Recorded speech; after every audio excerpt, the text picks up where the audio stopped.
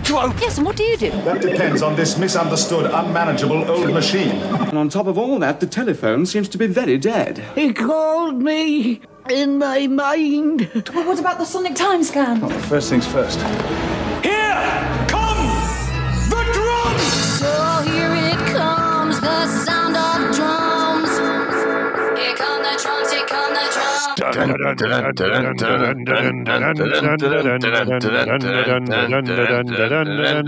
Hello, and welcome to Pull to Open, a podcast about our ongoing quest to watch all of Doctor Who in random order. I'm Chris Taylor. And I'm Pete Paschal. We're a couple of guys who love Doctor Who, obviously, also have written about it, and are determined to watch it all on this journey with you guys. And we couldn't be happier to be continuing this in a new year.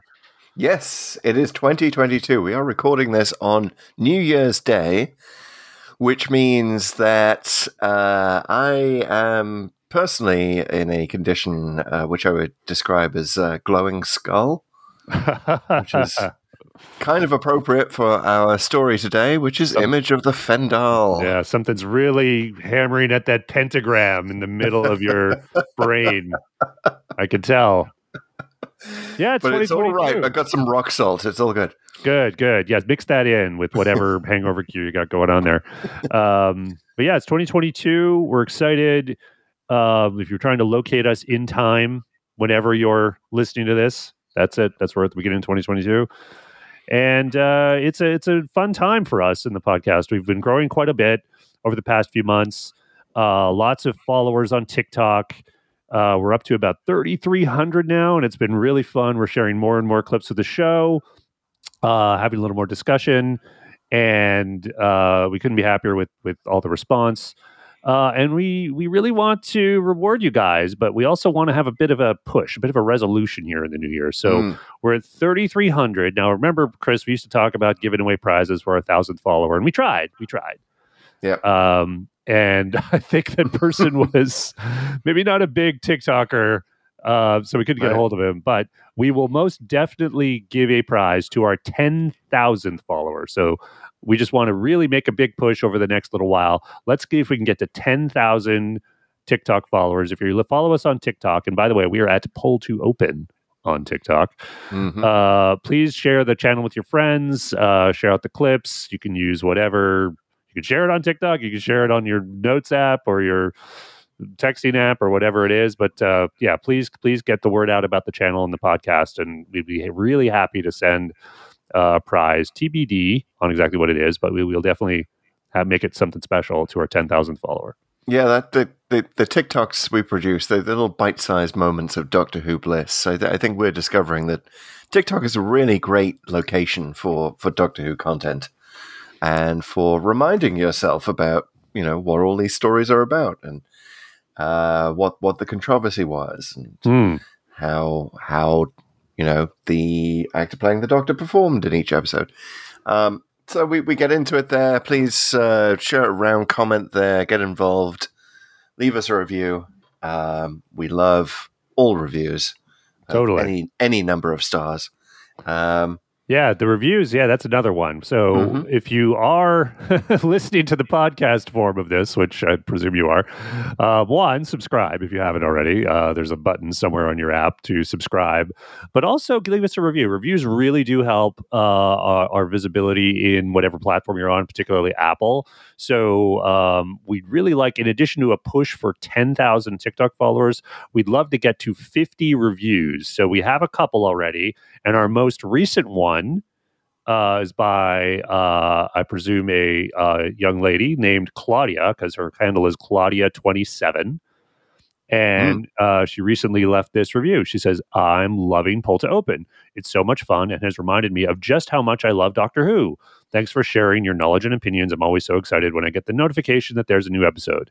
Wow. Claudia, thank you so much for that great review. Thank you very much for the 5 stars and showing everyone who is listening that it's that easy. Simply write a quick review on Apple or whatever service you're on. And we love to read it out and let you know how much we appreciate it here on the pod. Yes, we very much do. And Pete, has it been? It's over a year now since we started our random adventure. Yeah, since we installed the randomizer. Well, and that's the other thing, and like people don't need to know the I think behind the scenes mechanics of the show, but it's kind of what I considered season 2 of Pull to Open when we rebooted. So I'm officially with these pushes, and with the new year, it's season 3, everyone. Yes, of Pull to Open starting today. But yeah, it's been about a year since we did we installed the randomizer into the show, and it's improved it drastically. I will say, thank you, randomizer. And the randomizer has taken us back to our last pre-randomizer location was the Invisible Enemy, correct? That's correct. Yeah, we wanted to. We thought it was a novelty to talk about a virus spreading. Yeah, we figured it was our one chance. Yeah, it was our one shot to talk about it, and we had no idea of Delta, we had no idea of Omicron, we had no idea that life was itself going to start sounding like a Doctor Who episode. So here we are with Omicron surging, and we are back in the Doctor and Leela era of the Fourth Doctor with the Image Fendal, which is right after the Invisible Enemy, and also contains K9, sort of. K9 sort of, yeah. Like K9 open panel of wires, which you almost feel like, well, we can get into it, but were they saying goodbye in the first episode right after they introduced him? I don't know. Yeah. But anyway, he was. Yeah, it's kind of neglecting a robot dog is kind of the shorthand of what goes on in the Image of Fendal. Yeah. But speaking of what goes on, Pete. Oh no, are we getting there right now? Is this it? You can stall for time if you like. We didn't even talk about that it's New Year's and there's New Who tonight. And there's New Who. Okay, let's talk about New Who. Oh God, I have to a little bit here. Wow. It's called The Eve of the Daleks, right? It's a 299th story on the Pull to Open Codex. It will be in a few short hours. It will be. Yeah. Yes. For sure. But Flux, we decided, was one whole episode.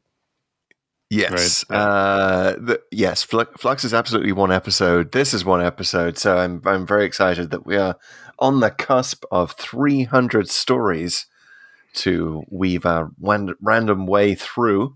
All right, yeah. Speaking of pushes, the push for 300. That'll happen, I guess, in Easter, something? Yeah, I think there's an Easter special coming up. I didn't even know the name of Eve of the Daleks until you mentioned it just now, so I know nothing about the New Year special. Very excited to. Yeah, I only know from, honestly, social media. I've just been seeing like the official accounts tweeting out images with Dan and others who I gather survives Flux, because my big question to you, Chris, is spoilers. should I binge the rest of Flux before I watch Eve of the Daleks? I think so, yes. Yeah. I think you need to know where we're at and exactly which reset buttons have been hit. Yeah.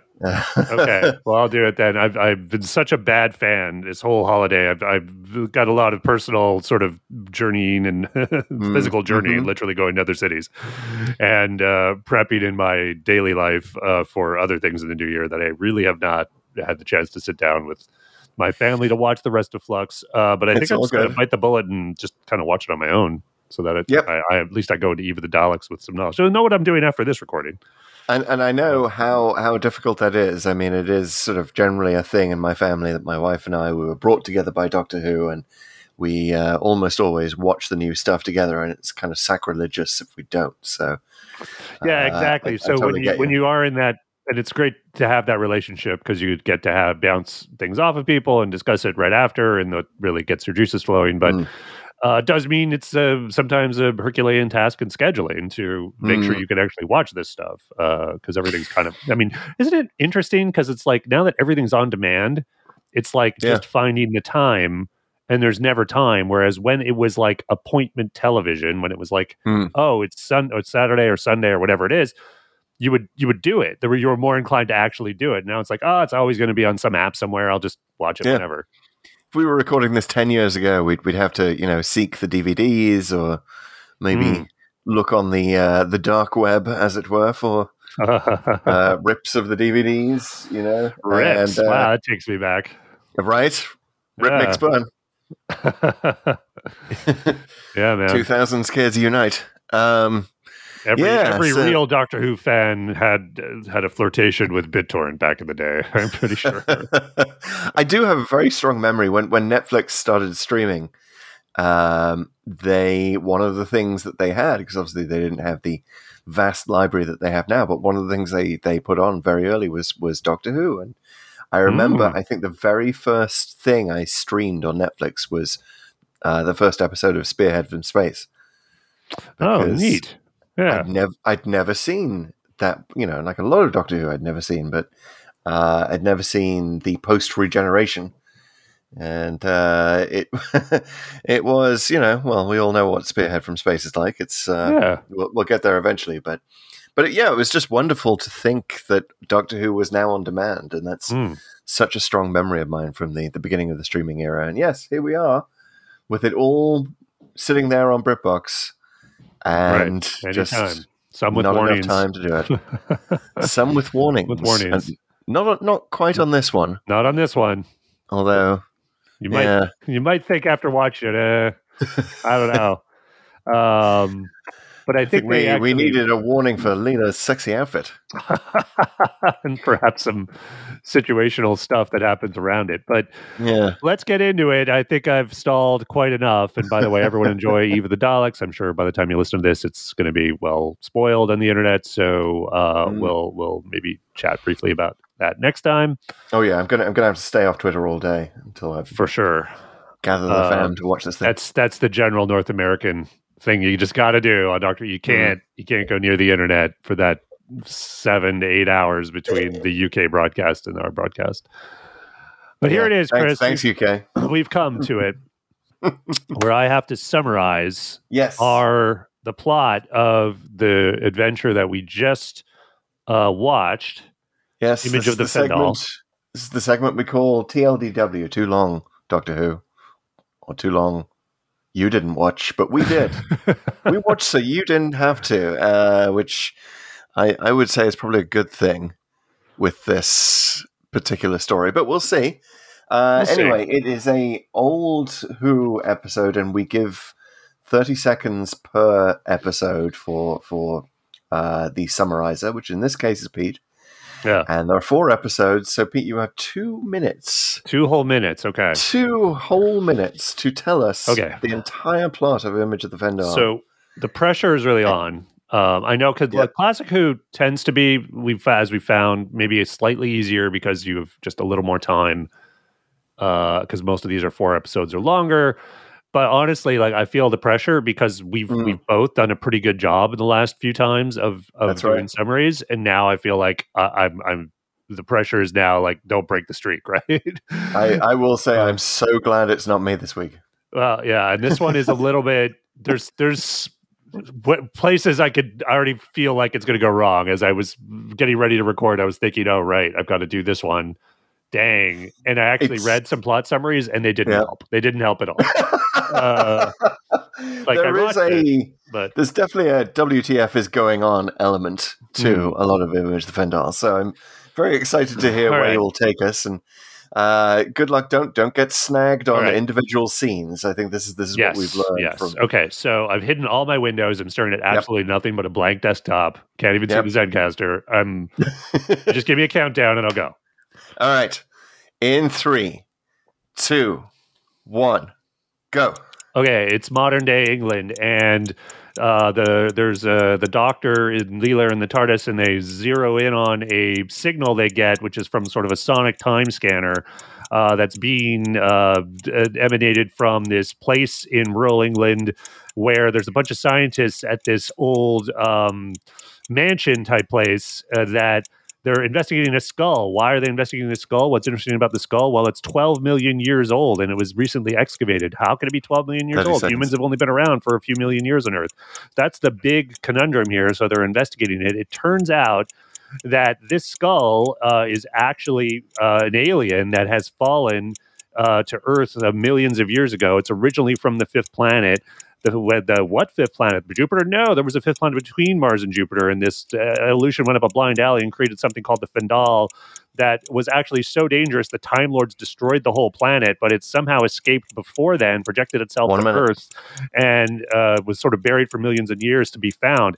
And it has actually been influencing evolution in some ways, and actually, we're not really exactly sure how. There's a couple different ways, but it's basically been playing this super long chess game and positioning all these people, the scientists and the Time Fisher, that is close by this village, and everything to sort of recreate itself.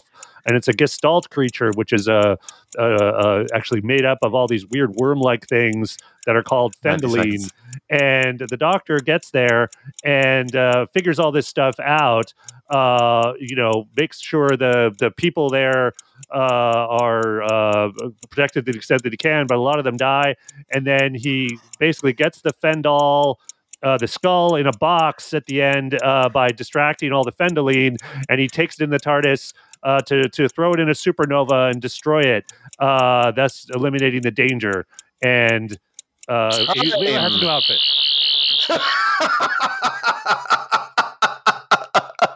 Nice. Good job. There was so much to explain with the Fendal itself. I realized I was like I was only explaining that I couldn't really even say anything about the horror stuff. And there was a point like when I talked about like the people, I was like, wait a minute, he doesn't protect anybody, like other than like a lot of people die, and he just gets rid of the Fendal. Which is kind of a weird thing in this one. There's a lot of people kind of rubbish. I mean, he's classic Tom Baker. He's bumbling around in a wonderful Tom Baker way. It's he's really having fun with it. You can certainly tell, but he's kind of sidelined or kind of remote for a lot of the story. Well, he's barely in episode 1. I mean, he's in it. It's just that he doesn't do anything. He just kind of gets there. And then the cliffhanger is he's paralyzed.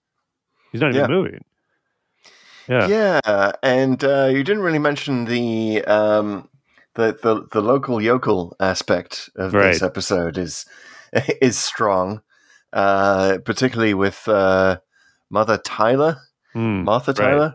Yeah, no relation, maybe a relation. Interesting. Interesting. Right. Yeah. I just got that. Right. Jack Tyler. Yeah. Yep. They are the Tylers. She's Martha Tyler, which is an even more interesting thing. I wonder if RTD was influenced to create both of the first two companions of New Who. From interesting. That name. Yeah. There's a lot of Marthas, Tylers, and Joneses in Doctor Who. Jacks and Jackies. But Martha Tyler she kind of steals, Daphne Hurd played it, she kind of steals the scene, every scene she's in, pretty much, by being it's funny. This sort of... Because she's kind of there at the beginning, and she's kind of just the creepy old woman stereotype. She says something to the security guard at the Priory? I don't forget how do you pronounce that?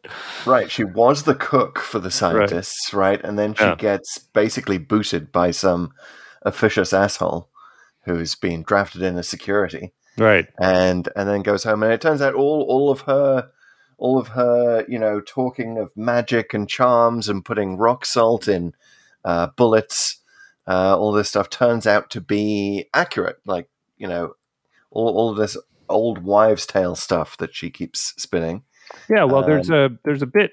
There's sort of a turning point for her character, I think, where the Doctor. I think it's in episode 3 where the Doctor basically says she's lived here all her life, and there's a time fisher here. Yes, and she's like, it's not unusual in that case, and where for someone to like manifest precognition and certain abilities, which is kind of an interesting, like this sort of idea. One, it's ambitious. Like, this is the thing about the episode. There's a lot of ambitious stuff thrown in, right? Like, that doesn't necessarily pan out. Yeah, like the human evolution. I mean, it's compelling stuff, and that he tries to explain almost all sort of paranormal stuff by this time fisher idea. The Doctor even says at one point, like, this is. I think he actually explicitly says that, like, time fishers. It's where this is what this is. And so it's I don't know if that really works, but it works for her character because that's the turning point where she kind of becomes really pivotal and key to the rest of the episode and them actually being able to fight off these Fendaline things. And she sort of has the most memorable line at the end, like after they fought off the first batch of Fendaline. She's with her grandson Jack, right? And she's like, "There's gonna come a day I'll get too old for this sort of thing." and it okay, really is Murtaugh, Sergeant Murtaugh. You say it's set in modern day Britain, but it's definitely got old Britain kind of feel. Martha Tyler is very much a character you don't see anymore. Right. It's like modern Britain for when it was broadcast. I mean, I don't know, but I guess even for then, you would say like this is more of a almost Downton Abbey, at least one half of it. Like, well, it's kind of a reminder that even in 1977, when this was airing, it's sort of like the old Britain was still there, kind of pretty close to the surface. And it's sort of fascinating. I mean, I really didn't like a lot of the episode because so much of it is taken up by scenery-chewing actors playing the scientists. Agreed. Right? Yeah. And it's like Max and Colby are just, wow. Yeah. Guys, I mean, dial it down a bit. Well, Max is like, they're both bad in their own way. Like Max is kind of nobody. You can almost think he's going to be a bit of a Nider, if you remember that character from Genesis of the Daleks. Basically like a lieutenant who's ruthless. You almost feel like that's his thing in his initial interactions with Fendelman. Yeah. But he, obviously the tables turn and he becomes the head of the coven or whatever. And then he's the guy who has the designs on megalomaniacal power. So it's a bit of a interesting mislead there because you're led to believe Fendelman's the bad guy, but it's really this dude. But he's so bland. Like all of his lines are like, you're fools, or that's just really kind of like paint by numbers, mustache twisting, evil guy stuff. And he never even gets a good costume, even when he's like at the end there, and it's he's got the pentagram set up, and he's got all his followers. He's still wearing that lab coat, and I'm like, dude, where's your like? All they could afford was lab coats. Where's your weird headdress and like robes and stuff? Like, you're not even looking the part. Yeah, they really spent all the costume budget on the Fendal. That Thea. We should mention Thea, the other scientist who really doesn't get any kind of backstory, right? Yeah. We don't particularly care when she turns into the Fendal. And that's sort of the thing. These characters are so uninteresting to us and uninteresting to the Doctor even. Like he hands a gun to, is it Max? No. Who's the rifle? Yeah, no. The gun at the end to shoot himself. Oh, yeah, Max who shoots himself. Max, yeah. Yes. And he's just like, here's Max is like, there's a gun on the altar. It's not, and Doctor's like, that's not going to work on the Fendal. And Max is like, no, it's for me. He's like, Doctor's like, okay, sure. There you go. Sorry about this. One less Fendaline to deal with. Yeah, that was a bad scene on a couple of levels. One, I mean, we've seen this a little bit with Baker, certainly, like his coldness and sort of this, definitely a change in Newer Who when he's really fighting for every life. Like there's more of I'm playing a bigger chess game of sense from Tom Baker's era, and this is definitely one of those episodes. Yeah, we've on our pull to open journey, we've seen a lot of moments in Classic Who where the Doctor is just sort of surprisingly cold. I think of Planet of Fire, where he basically destroys the. Oh God, my brain is running slowly today. Yeah. No, well, and the Chameleon, Chameleon, where he's just sort of like, okay, here you go, assisted suicide kind of situation. At least I would say in that case it was intentional, and here it's a little more casual. And I don't like the taste of it here as much. It's not entirely clear what the stakes are at any juncture. First of all, it's just that there's a pentagram. There's the Fendal sort of dancing around. I mean, really well done to Wanda Ventham, who plays Thea, who becomes the Fendal. Who's just sort of like there, kind of waving her arms a lot. in the sort of the scary moments where she's manifesting. But like, what exactly is happening? And you only get told briefly that they need 12 people, or is it 13? Yeah, 12 Fendaline plus her. It's like the Gestalt creature. Yeah, there's so much that's done wrong. Like you're dead on in that the stakes on any, like the overall stakes are made clear, but at any individual scene, they're really confused. Like the Doctor just kind of goes into the basement at one point, and it's very open. Like this is where the pentagram is, and you know the Fendal is sort of turning things into Fendaline. But there doesn't seem to be much danger. Like it's almost at some point you're like, why are you even trying to hide? Because I can see you, and if I can see you, the Fendal can see you. And there's a point that you just talked about where he gets the gun. Like he's clearly just wandering around this room and like giving stuff to whoever right in front of the bad guy with no consequence. Like what's the threat here exactly? Yeah, and the costume is so sort of cool, and you know the dancing is kind of the Fendal costume, and the eyelids sort of painted on the outside. It's I didn't mind that. Cool. Yeah, I like the eyelid painting stuff. Some people don't, but that was a classic Who thing they used a bunch of times, and it's usually done pretty well. I thought it was done well here. And it's such an iconic image. It's actually all that I knew of Image of the Fendal as a kid was the image of the Fendal itself was. It's just that, and this is a lot of thing about this sort of era of Who. It's like it throws up these kind of classic images that don't necessarily follow through into a great story. But you know, I will remember the Fendal forever. I'll remember her beautiful gold costume, has kind of this sort of Greek statue look, and you know, I sort of overuse on Pull to Open the notion that certain eras of Doctor Who kind of look like a David Bowie video.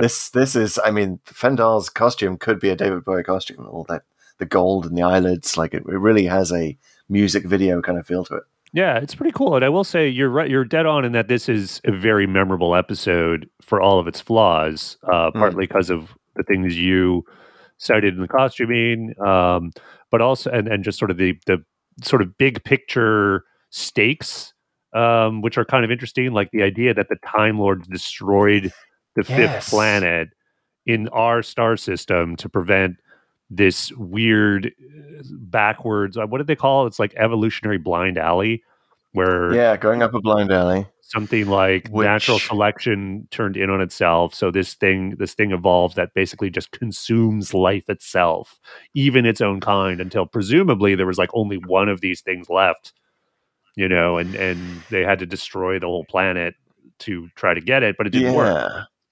That's pretty cool. I was really hoping for more Time Lord mythology in this one, because it is kind of rare to mention the Time Lords in a kind of a gothic adventure like this. Doctor seems strangely uninterested in talking about it. There's a weird jump cut at one point to he and Leela going searching for this planet, right? So well, they go back in time. What they're doing? They go back in time to try and find it. Yeah, well, that's the thing. It's just like it's a pile of stuff at some point. Because I like the idea of them doing that, because that's a cool sort of Doctor Who thing you can do. You can actually step out of the adventure for a minute. It's a good sort of thing to do for pacing and some exposition, and just sort of like show the greater mythology of the show, which is great. But here it's like not much is delivered. One, which is kind of okay. It's a bit of a mislead. But the other thing is, like, I remember he goes like, "Okay, we're going to come back tomorrow night."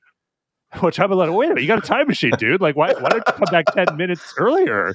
Seriously. In fact, like, it's like, what is that about? And there's a point where we cut to Leela on the floor of the TARDIS. Yes. For no apparent reason. Yeah. None. And it's super weird. And you just sort of, like, I got really sort of creepy vibes in the way that Louise Jameson is used in this episode.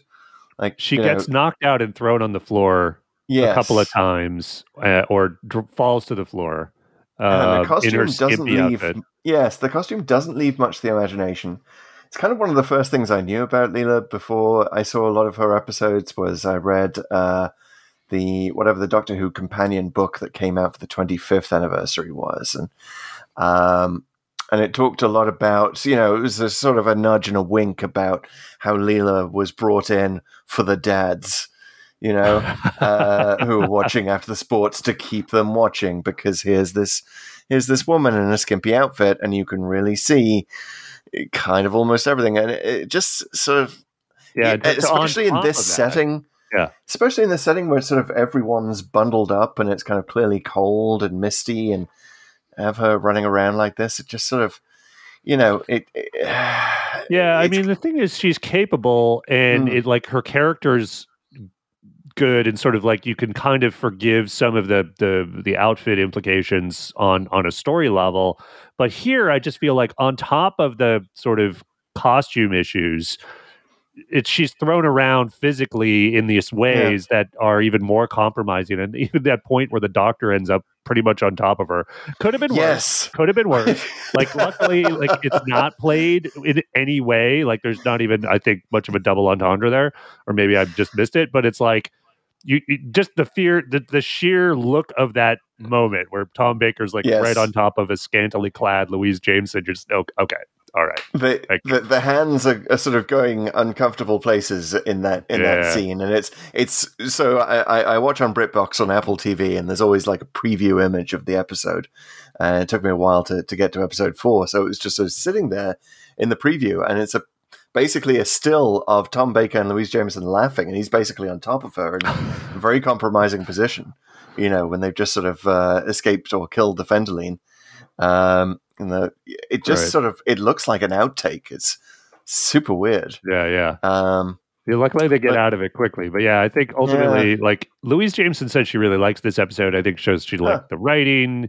Her character, like when she's not in those positions is okay. Like, I mean, she's Leela, she's strong, and she's pulling out her knife. Particularly like the bit in the first episode. It's classic Leela. She's just got the old guy with the knife to his throat. And she feels a lot more Leela-esque in episode 1, and then it sort of just fades, and the story forgets about her a little bit. Yeah. Well, the thing about holding the knife up to that guy, though, I sort of I liked watching it this time, because I sort of caught, like, I don't think I even caught it the first time when I went first years and years ago, where that's the same guy later who's bad. Like, he's one of the followers of Max.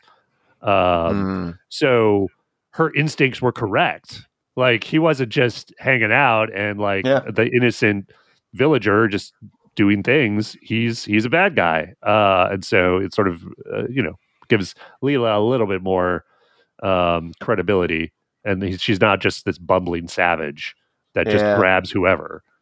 It's interesting because we're in the season after the Talons of Wen-Chiang, right? Which was the last time that the randomizer took us to a Leela episode.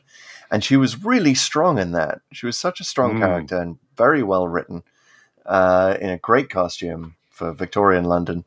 Not so distracting for the dads watching. Right. And to come here and to see her sort of sadly diminished a season later, it feels like we've gone backwards. Yeah. So literally diminished in the case of her hair, which apparently was a bit of a flub on the hairdresser, I guess. Yeah. She didn't want it cut that short, and then they did. So they were like, well, I guess we'll just put it up. There we go. Yeah. Sorry, Louise.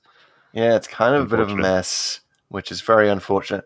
And it's definitely one of those Doctor Who stories where the other actors are, it's almost like they're saying, this is our one shot at being on TV, and we're going to act the hell out of it. We're going to shout. I mean, Colby's character. Let's talk about him. He was super annoying. And he shouldn't be. Like, here's the thing. Colby's character is there to be kind of the cipher a bit for the audience, because Leela is not quite normal, and he's kind of the regular guy who's either he's a little bit like, do you remember Inferno? And who is that guy? The Australian guy, Sutton. Yeah, Sutton, who came, and he's sort of like the sensible one. Yeah, you feel like that's going to be his role. This is madness, and we've got corpses turning up, and what the hell are you doing? And but he goes straight from 0 to 60 on the snark level. Yeah, and at the weirdest times, and like, even at times he really shouldn't be, right? There's a point where he's like a prisoner and he's tied to the pillar. Yeah, and this is a point where you really should be like trying to learn more about your opponent and finding some way to get out of it. Like, and he's just like, he just keeps insulting the guy. Yeah. But like, no, and he actually almost says, "Oh, enough of your speechy. Like, I don't want to hear it. Like, what are you doing? Like, this is the guy who you should be talking to and negotiating with or something, but you shouldn't be just trying to insult him and shut him down. Like, what are you thinking, dude?" I mean, in theory, he has an interesting character arc because right at the end, he comes to accept the Tylers, right? Right. Even after being super insulting to Martha Tyler with all this talk, "Oh, you old witch, this is all your fault." Right. And then at the end, I mean, we were robbed of a scene that really should have been the end of all of them, you know, having scones and tea from Martha Tyler's best china. You know, right. It's such a British moment, like when the threat of the Fendal is over and the explosion happens. By the way, I'm really not sure what the hell they were blowing up or how or why the flames were going backwards, but I appreciated the trippy music video aspect of that. Well, they couldn't blow up the place. Did you know that was like the estate was actually the same estate they had filmed Pyramids of Mars in? Yeah. So speaking of randomizer connections, yes, that's a pretty good one. But it's actually owned by Mick Jagger. It was. And so apparently, like, he was, yeah, man, go ahead and film there. The only thing he required, like, was, well, not the only thing, but like one of the key things was you can't do any like explosion stuff. Like, don't do any of that. Film all you want. I picture the negotiations with Mick Jagger and the BBC production team, and they're sort of hiding explosives behind their back. Like, nope, yep, okay, no, we're not going to. Yeah, that would be such a easy thing to do in the script that we've done a million times before to actually blow up the mansion. Nope, we're not going to do that. Well, but they do it. It's all effects, and it's all like, you know, they actually reverse the flames at one point, but I guess that's okay because it's supposedly an implosion. Yes. Yeah. But so to hide from this, Colby and the Tylers hide under the table, right, in the Tylers' cottage. Yeah. And they're all sort of cuddled up together. It's kind of sweet. They've all got their arms around each other. And it's kind of, it could have been a good character arc of Colby learning to accept the weird witch in the neighborhood who actually has more information than he, a snarky scientist, could ever have dreamed of. Yeah, if only we cared about him. Yeah, I know. And it's weird because he sort of grasps everything the doctor's telling him immediately and kind of talks about, oh, so evolution went down a blind alley, did it? Well, that, you know, and he starts theorizing. Well, that's the great thing. This is where that dialogue actually is able to do its job because the doctor can talk to someone who kind of at least knows a little bit of what he's talking about, which is why I think Leela, for this kind of thing, doesn't quite work. She's not that sort of stepped between the doctor and the audience that you kind of need. Right. It's not a sounding board. That's like the best scene for Colby when they're kind of going back and forth on the theories of how the Fendal could have influenced mankind, either sort of just through sort of this broad effect, like, you know, they sort of debate on how sweeping it would be, which I really like that they keep it open-ended, actually. That it's like, did the Fendal like literally create man or influence, you know, hominids in its own image?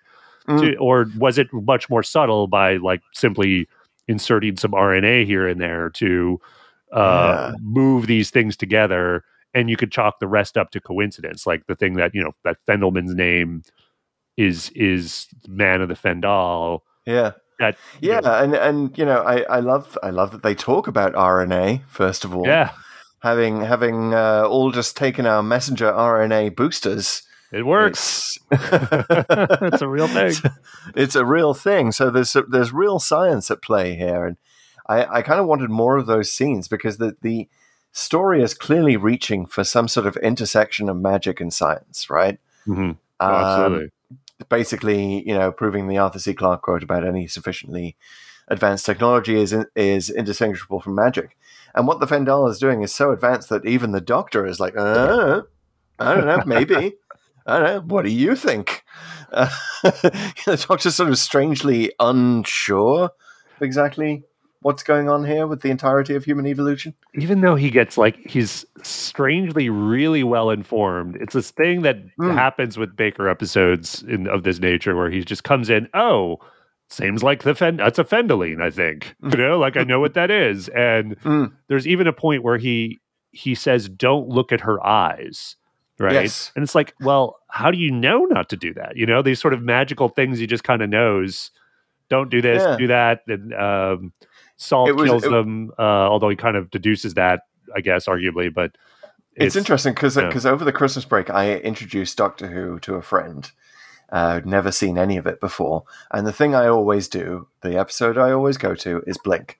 So that was very strong, very recent in my mind. Just every time I watch Blink, I'm like, this is such a masterclass in how to write a story, right? Because the stakes are clear, even as the stakes are revealed. And, it's that super strong scene of like, don't blink. Okay, I get it. I understand. Because they seeded that. And then I was reminded of that by this sort of weak moment of don't look at her eyes. And it's just like, yeah, but why? Yeah. What happens if you look, none of it's been established. And it's just kind of a mess. And also, there's the bit where he's trying to get Max, and you've already looked in her eyes, it's too late. It's like, really? Okay, well, didn't, because the guy kind of looks at the Fendal, or when they're there late, or the Phendoline, sorry, because the Fendal and the Phendoline are in the hallway at one point, and Leela kind of looks up for a second when she's got the gun, and you're like, oh, wait, did she just do, I guess that didn't count? Like, is it okay if she shoots it with Salt, and then they're okay? Like, I don't know. It was a weird thing. And there's, like I say, there's a lot of good ideas here. There's a lot of good atmosphere. At some point, though, it just sort of, the House of Cards just falls apart. You're just kind of like, wait, what's going on? What happened? And you really your liking of the story depends on how much you're really buying into the atmosphere of it. Because I got to say, atmospherically, it's quite good. It really is like an epitome of what I would characterize as this late 70s, early 80s sort of gothic horror, devil. You think about things at the time, right? Like devil worship, everyone was worried about. There was this is John Carpenter's height, and he's doing like Prince of Darkness and whatever else. There's all this, even stuff like Pyramids of Mars had elements of this, which was more Egyptology, but sort of that spooky nature of it.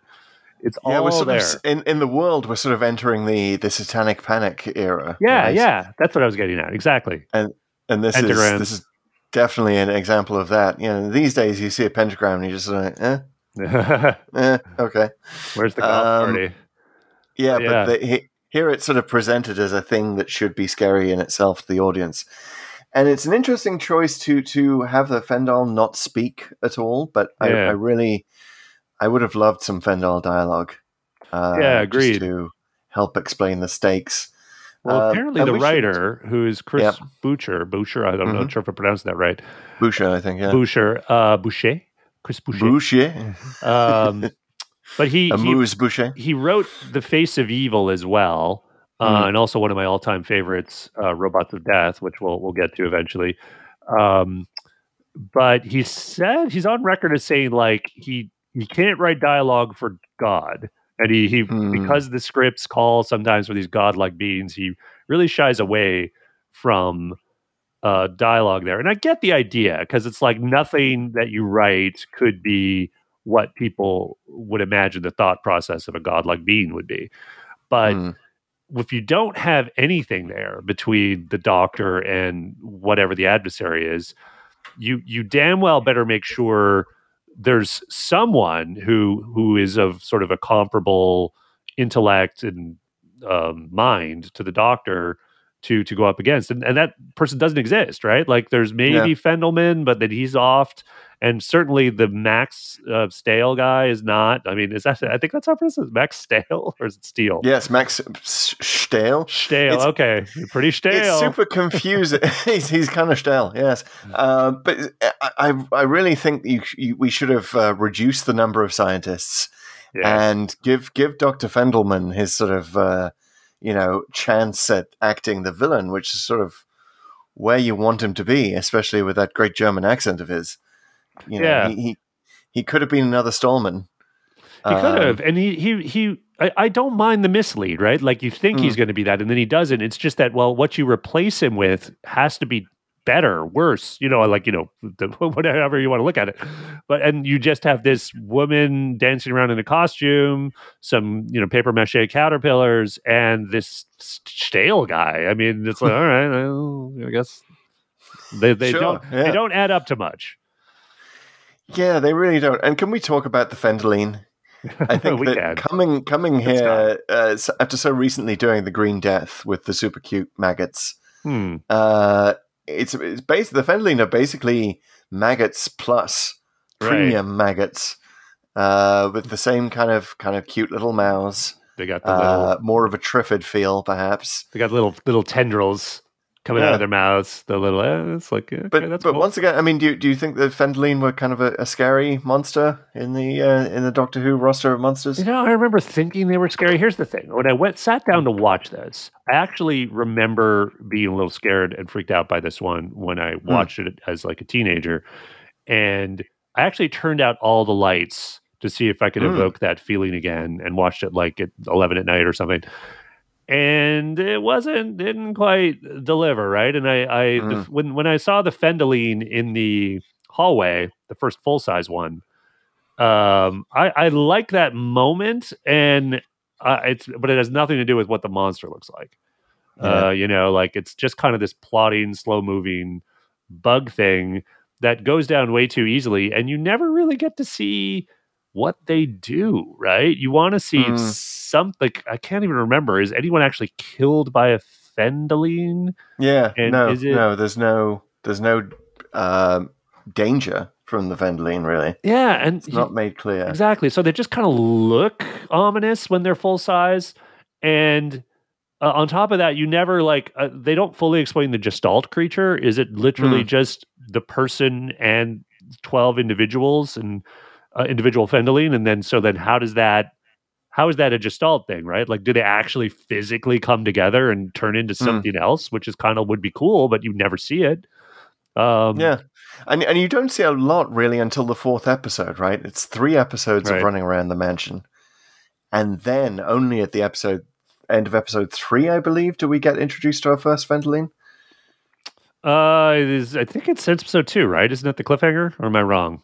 What's the cliffhanger? I think it's a little later than that, but yeah, okay. It's sort of, if this was a modern Who story, you would compress the hell out of those first 3 episodes. Yeah, right. You're right. It is in episode 3 because the episode 2 cliffhanger is the Doctor does the grabbing the glowing skull move, and for no real reason. I guess he's just checking it out. Like, what are you doing, dude? That's kind of the bad thing right there. Very weird. Yeah. Why grab the glowing skull, Doctor? I know you're interested in mysteries, but geez, well, you're better than this. It sets up the end where I love it. Like he basically defeats the Fendal with an oven mitt and a box. Like that's what he does. It's very British. You're like, I can't grab it with my bare hand, but if I grab it with an oven mitt, I'm okay, and I'll just throw it in this box, and I'll throw that box into a supernova, and we're done here. and then sort of weirdly, the canine bits right at the beginning and then right at the end, like you're supposed to care about whether the Doctor wants Canine as his dog, and then kind of it's settled right at the end where he's like, well, it is my dog, and Canine nods, and Leela's sort of glowing at the fact that they've got a dog now, and but it's just sort of tacked on. Well, it's the most non sequitur bookends. Yeah. If you think about it, like it's just random stuff that was going on outside of this adventure, and we'll just throw it in here and here. And I remember that ending is just so like, it reminded me honestly like of old Star Treks a little bit, where there'd just be this very serious episode and everyone's just on the bridge. Oh, wow, Spock, that was really funny. And we're just on this wagon train, which kind of worked for Star Trek, but here it was just like, what? We just why should we care about? I mean, if maybe if you'd watched The Invisible Enemy the previous week and you're like, oh, the Doctor ran off with a robot dog and from the 50th century, and let's know more about that. And they sort of, but it's so tacked on, so not blended into the script. And I think that a more checked in script editor might have blended this in a little better. But this was Robert Holmes' last story. It was a script editor, yeah. He does sort of feel like he's kind of checked out here.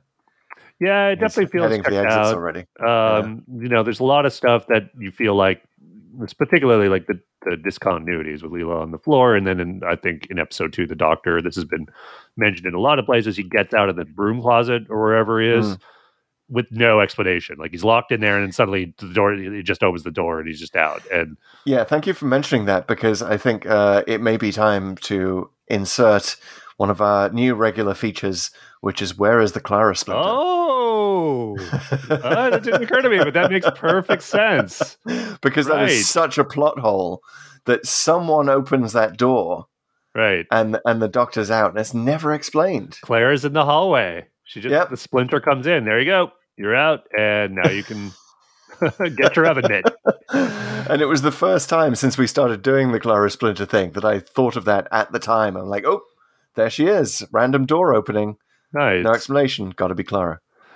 But yeah, Robert Holmes leaving isn't just, I think, somewhat attributable to the carelessness on some of the plot elements. It's that this is kind of the last of the horror era.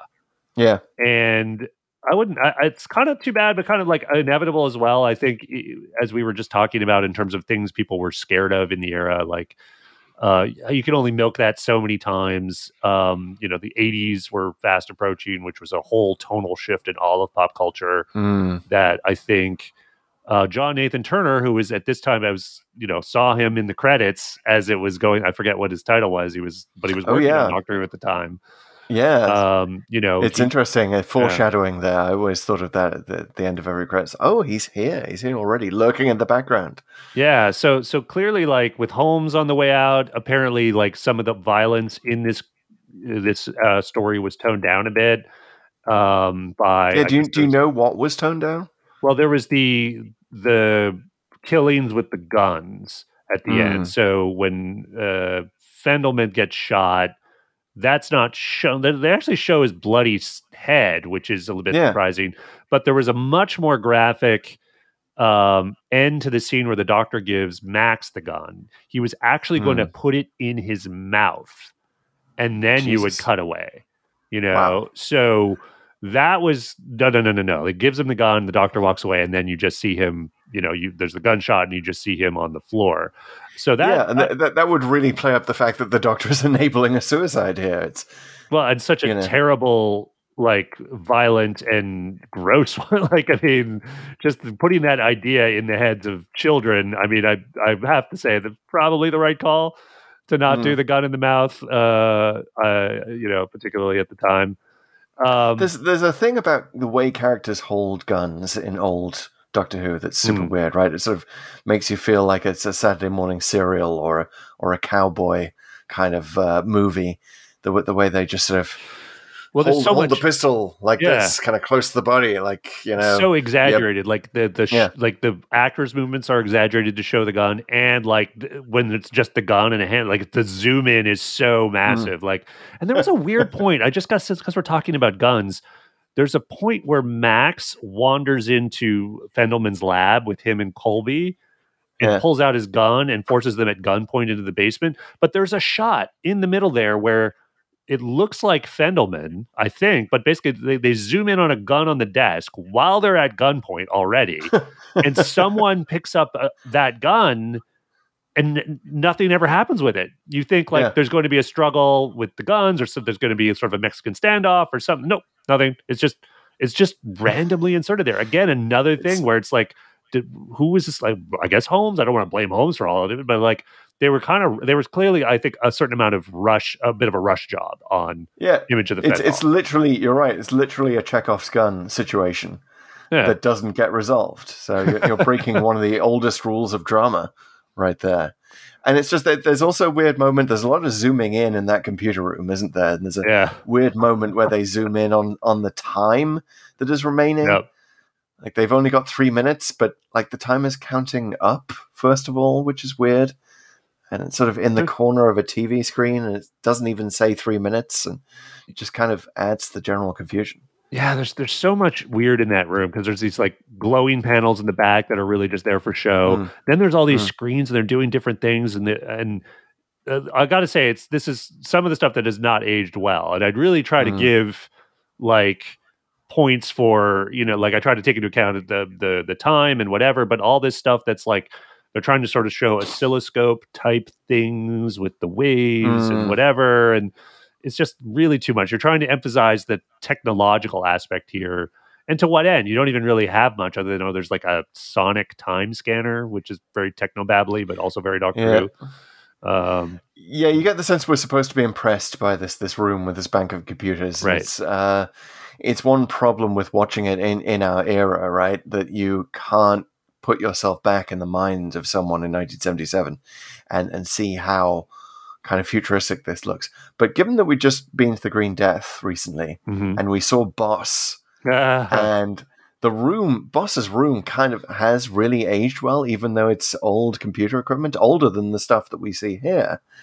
It's just sort of loud and in your face and well lit and well designed and colorful, and you're like, this feels Bond-esque. Well, I love that the Boss also has that thing where your eye goes, which is the big round screen where it's the waveform of his voice, which from a practical, like, makes kind of no sense, but it's like that really gives a bigness to both the room, the set, and the threat.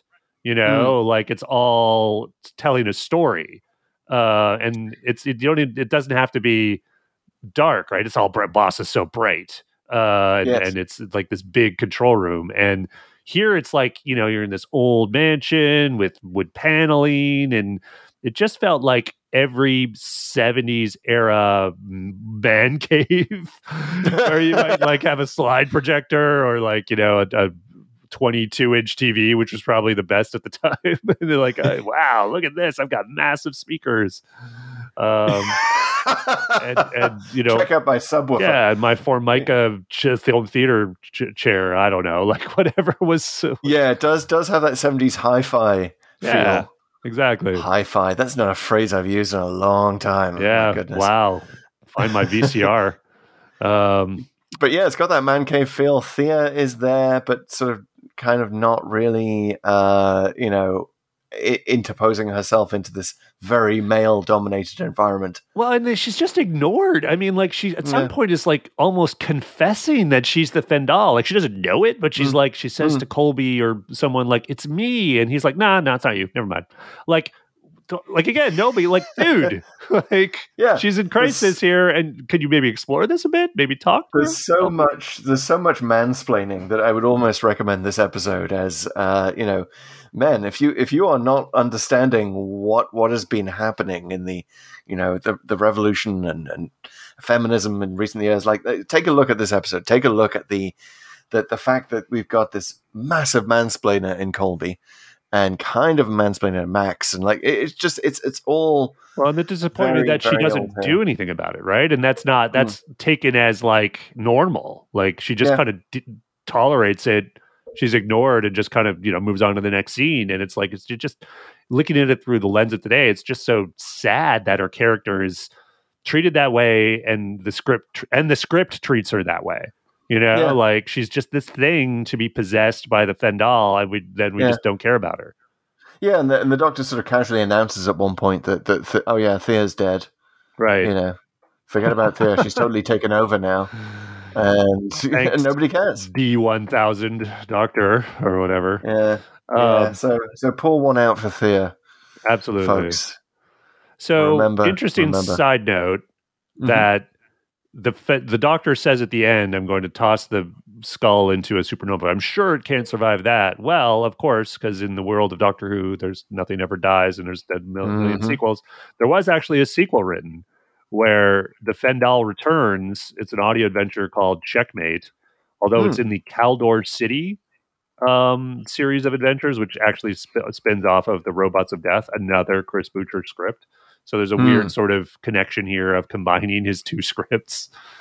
Interesting. And I'm not sure. And it was a Big Finish audio? It's a Big Finish audio, and I never listened to it, so I don't know what happens, but it's interesting that the Doctor is like, oh yeah, it won't survive a supernova, but it totally does. It's like, why not just have a scene of the Doctor throwing it out the door or something? Yeah. There it goes, Lena. Bye-bye. That classic Baker. Did the TARDIS set kind of look at its rattiest Yeah, it's to always you. It's kind of it's always rough when you see that the time rotor going up and down and something inside it's shaking. yes, You're like, yeah. okay. You got a drunk operator just below that, sort of like, I can't quite keep the TARDIS. What do we call the thing that goes up and down? Well, it's the time rotor, It's the time rotor, isn't it? Come on, fans, tell us if we're wrong here. That's the time rotor, baby. And but it's so shaky. Oh my god! You much rather just didn't. It just go up and down. Yeah, because there were times I think in the Hartnell era it would just sort of rotate, and the things inside would do other things. And honestly, much better than I would much rather have a black and white rotating Hartnell era than a up and down Baker era, shaky fluorescent bulb era. Seriously. The TARDIS set just kind of looks like it needs a good deep clean. Indeed. It's kind of ratty, and I always love stories where we go back to the TARDIS as we do in this one. I did not like that. I felt bad for the TARDIS every time we see it. The Doctor's not taking care of the old girl. Yeah, this is shortly after they sort of ditched the old console room, I think, right? Because they did that for the first Leela season, and then was that in Invisible? I forget. I think we did the episode where they brought back this one. I forget if it was Talons or one of them, but yeah, it's like you brought back this console room for this. Yeah. Like, come on, man. Yeah, give it that polish. bright, shiny, clean. I always remember the opening of the Five Doctors is Peter Davison kind of just polishing off the new console because they brought in a new console for this, and he's cleaning it with a cloth. I always remember that scene. Speaking of John Nathan Turner in the 80s, right? Like that was full on 80s Doctor Who, and I love it. That was awesome. I'd love to sort of take that to extremes and kind of see the Doctor on his hands and knees with a bucket and a mop, kind of giving that console a good old deep clean because it really needs it, Doctor.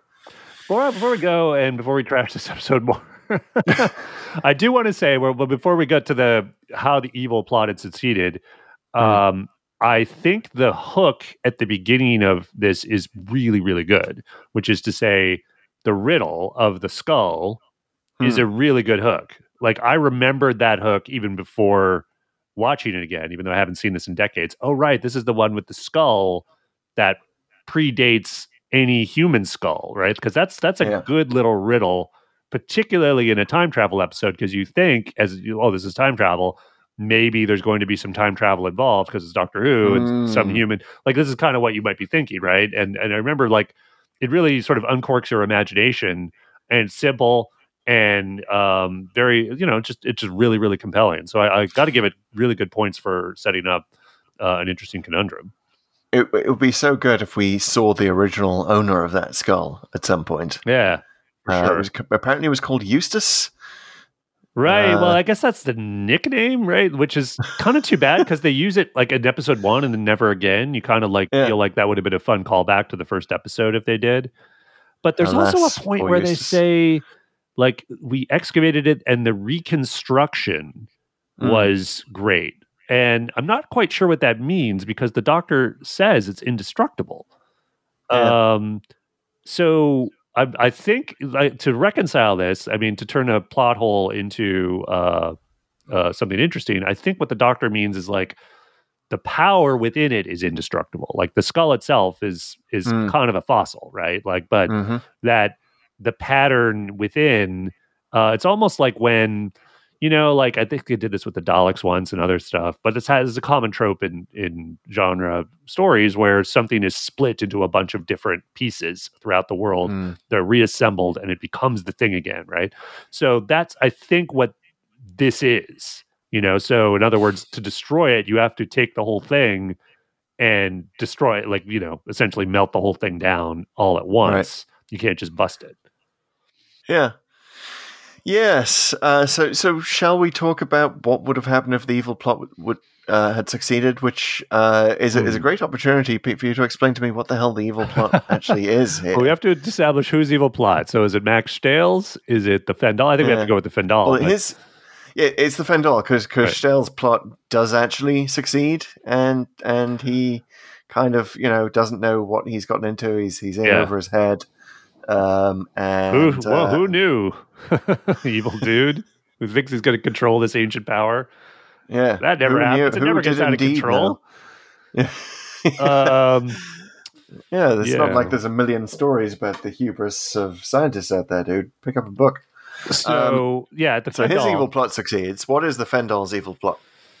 Well, the Fendahl's evil plot is to consume all life and essentially feed itself. It's a little bit like Sutex.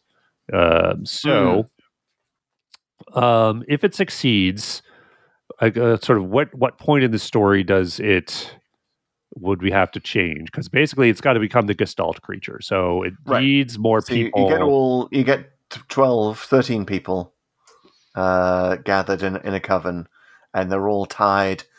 By the way, tied really lazily with those little ropes that are so zip easy ties, to undo. guys. I guess zip ties didn't exist back then. But okay, it's like they could have untied themselves from the pillars with those knots. Here's the flip, in my opinion, that makes it a win. In that, when Jack and Leela are in the hallway and they're confronted by the Fendahl and the Fendaline, they're either taken over or the gun jams. And so they're dead and they become Fendaline. So that brings the number to 12 again. And they can essentially become the Gestalt. It could become the Gestalt creature that forms, and the Doctor doesn't have time to do the implosion.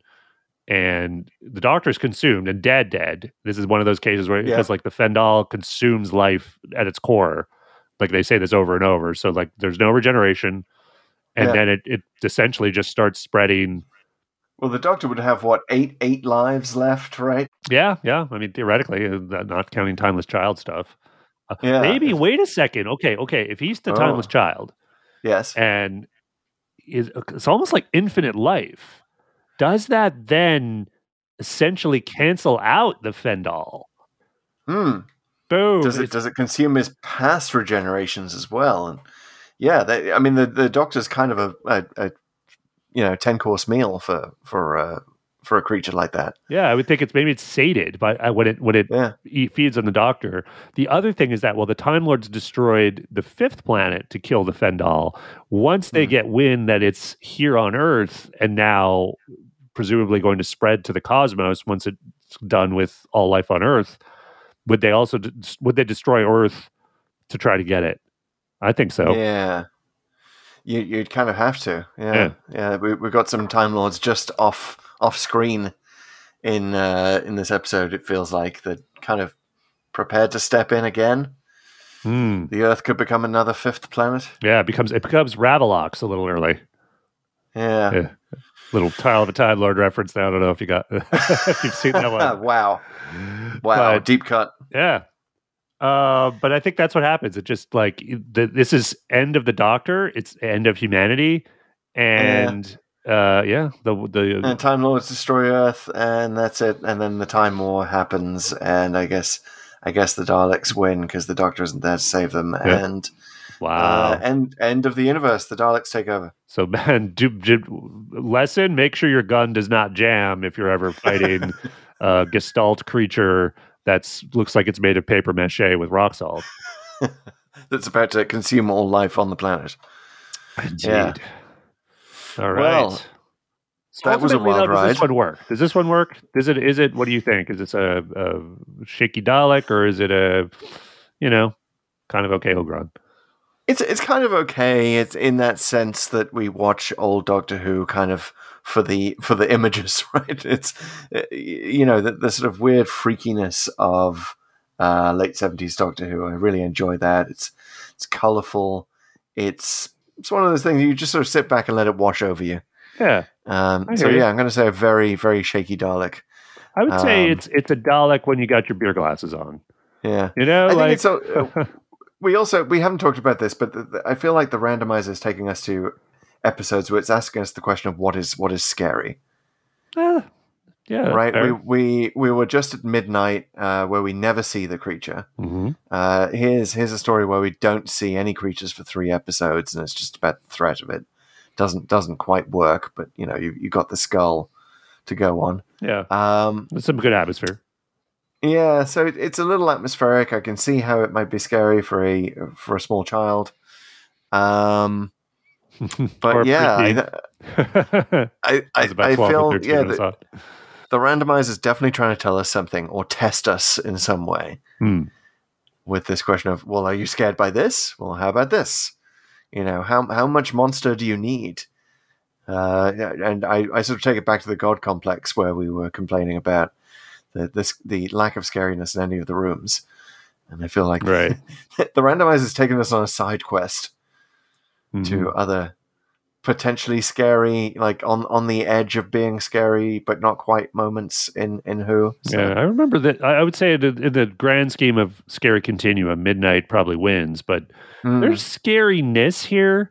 And I think it hit harder with the contemporary audience, which was probably a little more freaked out by this sort of devil worship 70s era stuff. I mean, you even see it in other Doctor Who at the time, like K9 and Company was a couple years after this, and that was another coven worshiping another evil thing, and it was a very common theme. Hardy Boys, you think about that, right? So, total satanic stuff. You're absolutely right. It did, and we should mention this. It did really take off in the viewership between episode 1 and episode 4. Episode 1 got 6.7 million viewers in the UK. By part 4, you're up to 9.1 million. So people were hooked on this episode. They tuned in. They told their friends. Yeah, I could see like with word of mouth on like the Skull stuff and the Mansion stuff and all it's just like telling people, man, it was so freaky. Like you should check it out. And I think you could. It's still for that atmospheric stuff can work with perhaps some assistance with drugs or alcohol. Yes, exactly. It's a good Christmas story to watch, right? Because we're kind of lazy and hazy and just sort of sitting back and let the images watch over us anyway. I should qualify that I'm not endorsing using any illegal substances. Just you need a little bit of little get your psyche a little motivation, a little extra motivation to get into the atmosphere of this one. We'd like to advise here on Pull to Open that however you would like to pull to open your mind is okay with us, but that's entirely your decision. But yeah, I hope it was word of mouth on the story rather than word of mouth on Leela's costume that boosted the viewing figures so significantly. We could hope, at least for most of it. I'm sure there were some dads who got some phone calls at some point. Because this is an era of 3 channels in the UK, right? There's not a lot to watch. It's all pretty bland. It's all kind of samey. So anything with a little bit of excitement, like a skimpy costume, would certainly, cheer up the folks kind of watching at home. Well, some of them stuck between Grandstand, the sports show that would precede Doctor Who, and I don't know what would come after in this era. Some kind of crappy cop drama, maybe. More soccer, I'm sure. All right. So, speaking of the randomizer testing us on what's scary, shall we test the randomizer as to let's do it where we may go next, and or otherwise? While I head to the randomizer, Pete, do you want to explain to the viewers at home? Almost exactly a year ago, we installed the randomizer into this podcast. Which this does, it takes us to a random episode of Doctor Who. It is the source of our random power. And I tell you, it has worked in terms of avoiding the Black Guardian. We've mostly avoided him so far. At least since Mount Mordred Undead. But yeah, that was actually the first post randomizer in the show. Was randomizer Black Guardian appearance. So you're like, no, randomizer, no. Of all the stories, randomizer to pick. But so because computers are so darn bad at picking random numbers, we actually look to a special service to power a randomizer, random.org, which actually looks at atmospheric noise. Yes, and the randomizer was built by Dr. Mads Haar. Wait, Dr. Mads? Wait, Dr. Mads, yes. Dr. Mads Haar, which sounds like such a Doctor Who, Stallman-style villain. That's amazing. His name is Mads. This is what I mean. We'd love to have Dr. Mads on the show since we're giving such props every episode of Random.org. Yeah, Mad, come on out. Yeah. Maybe we can have an on the final episode when we finally get to 300 and something, which it'll be by then. Well, after this one, I'm going to insist that Dr. Mads wears a white lab coat. Because nothing says I'm a scientist more than that, clearly. So clearly and loudly throughout Image of the Fendal. I do hope that he's working on his evil laugh. And a mustache twist. All that. Yes, it'd be perfect. Anyway, I'm set up here at random.org, which we call the Executor. And I have the Pull to Open Codex open, our Google Sheet, with every single Doctor Who story numbered 1 to 298, now including Doctor Who Flux. And we will now generate a random number between those numbers to find out. If we hit one that we've been at before, then it's time locked. Right. We bounce off it. And we bounce off it. Again. All right, we ready? The Codex is ready. All right, give me a countdown. In 3, 2, 1. No, not the mind probe. 225. Whoa, we're late. Okay, 225.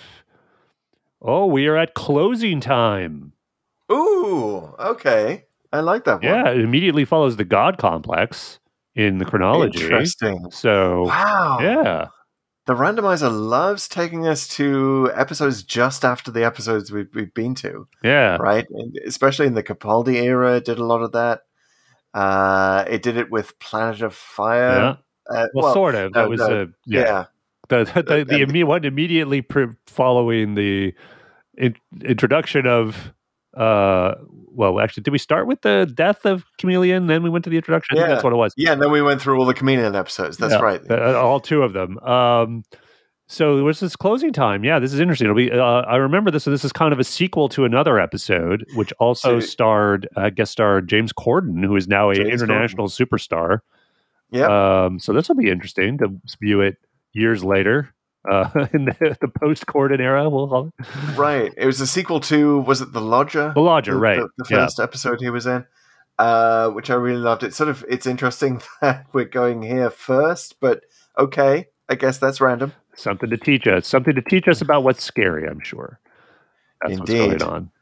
Well, looking forward to our next adventure, Pete. Me too. And, why don't you tell folks how they can find us? I will do exactly that, because they found us somehow here on a podcast service. We are a podcast, in case you weren't sure. As I said at the beginning, please subscribe if you haven't already. Tell your friends to subscribe and leave a review. Again, those reviews really help us, especially on Apple. If you don't mind giving us 5 stars, we will not complain. But please just leave a review. Tell us what you think. And we'd love to read your review out on the air. Also follow us on social. We're very active on TikTok at Pull to Open. We're also on Twitter and Instagram at Pull to Open 63, sharing out more stuff there. So that's where we are. Please come find us. Say hi. You can always ping us on Twitter.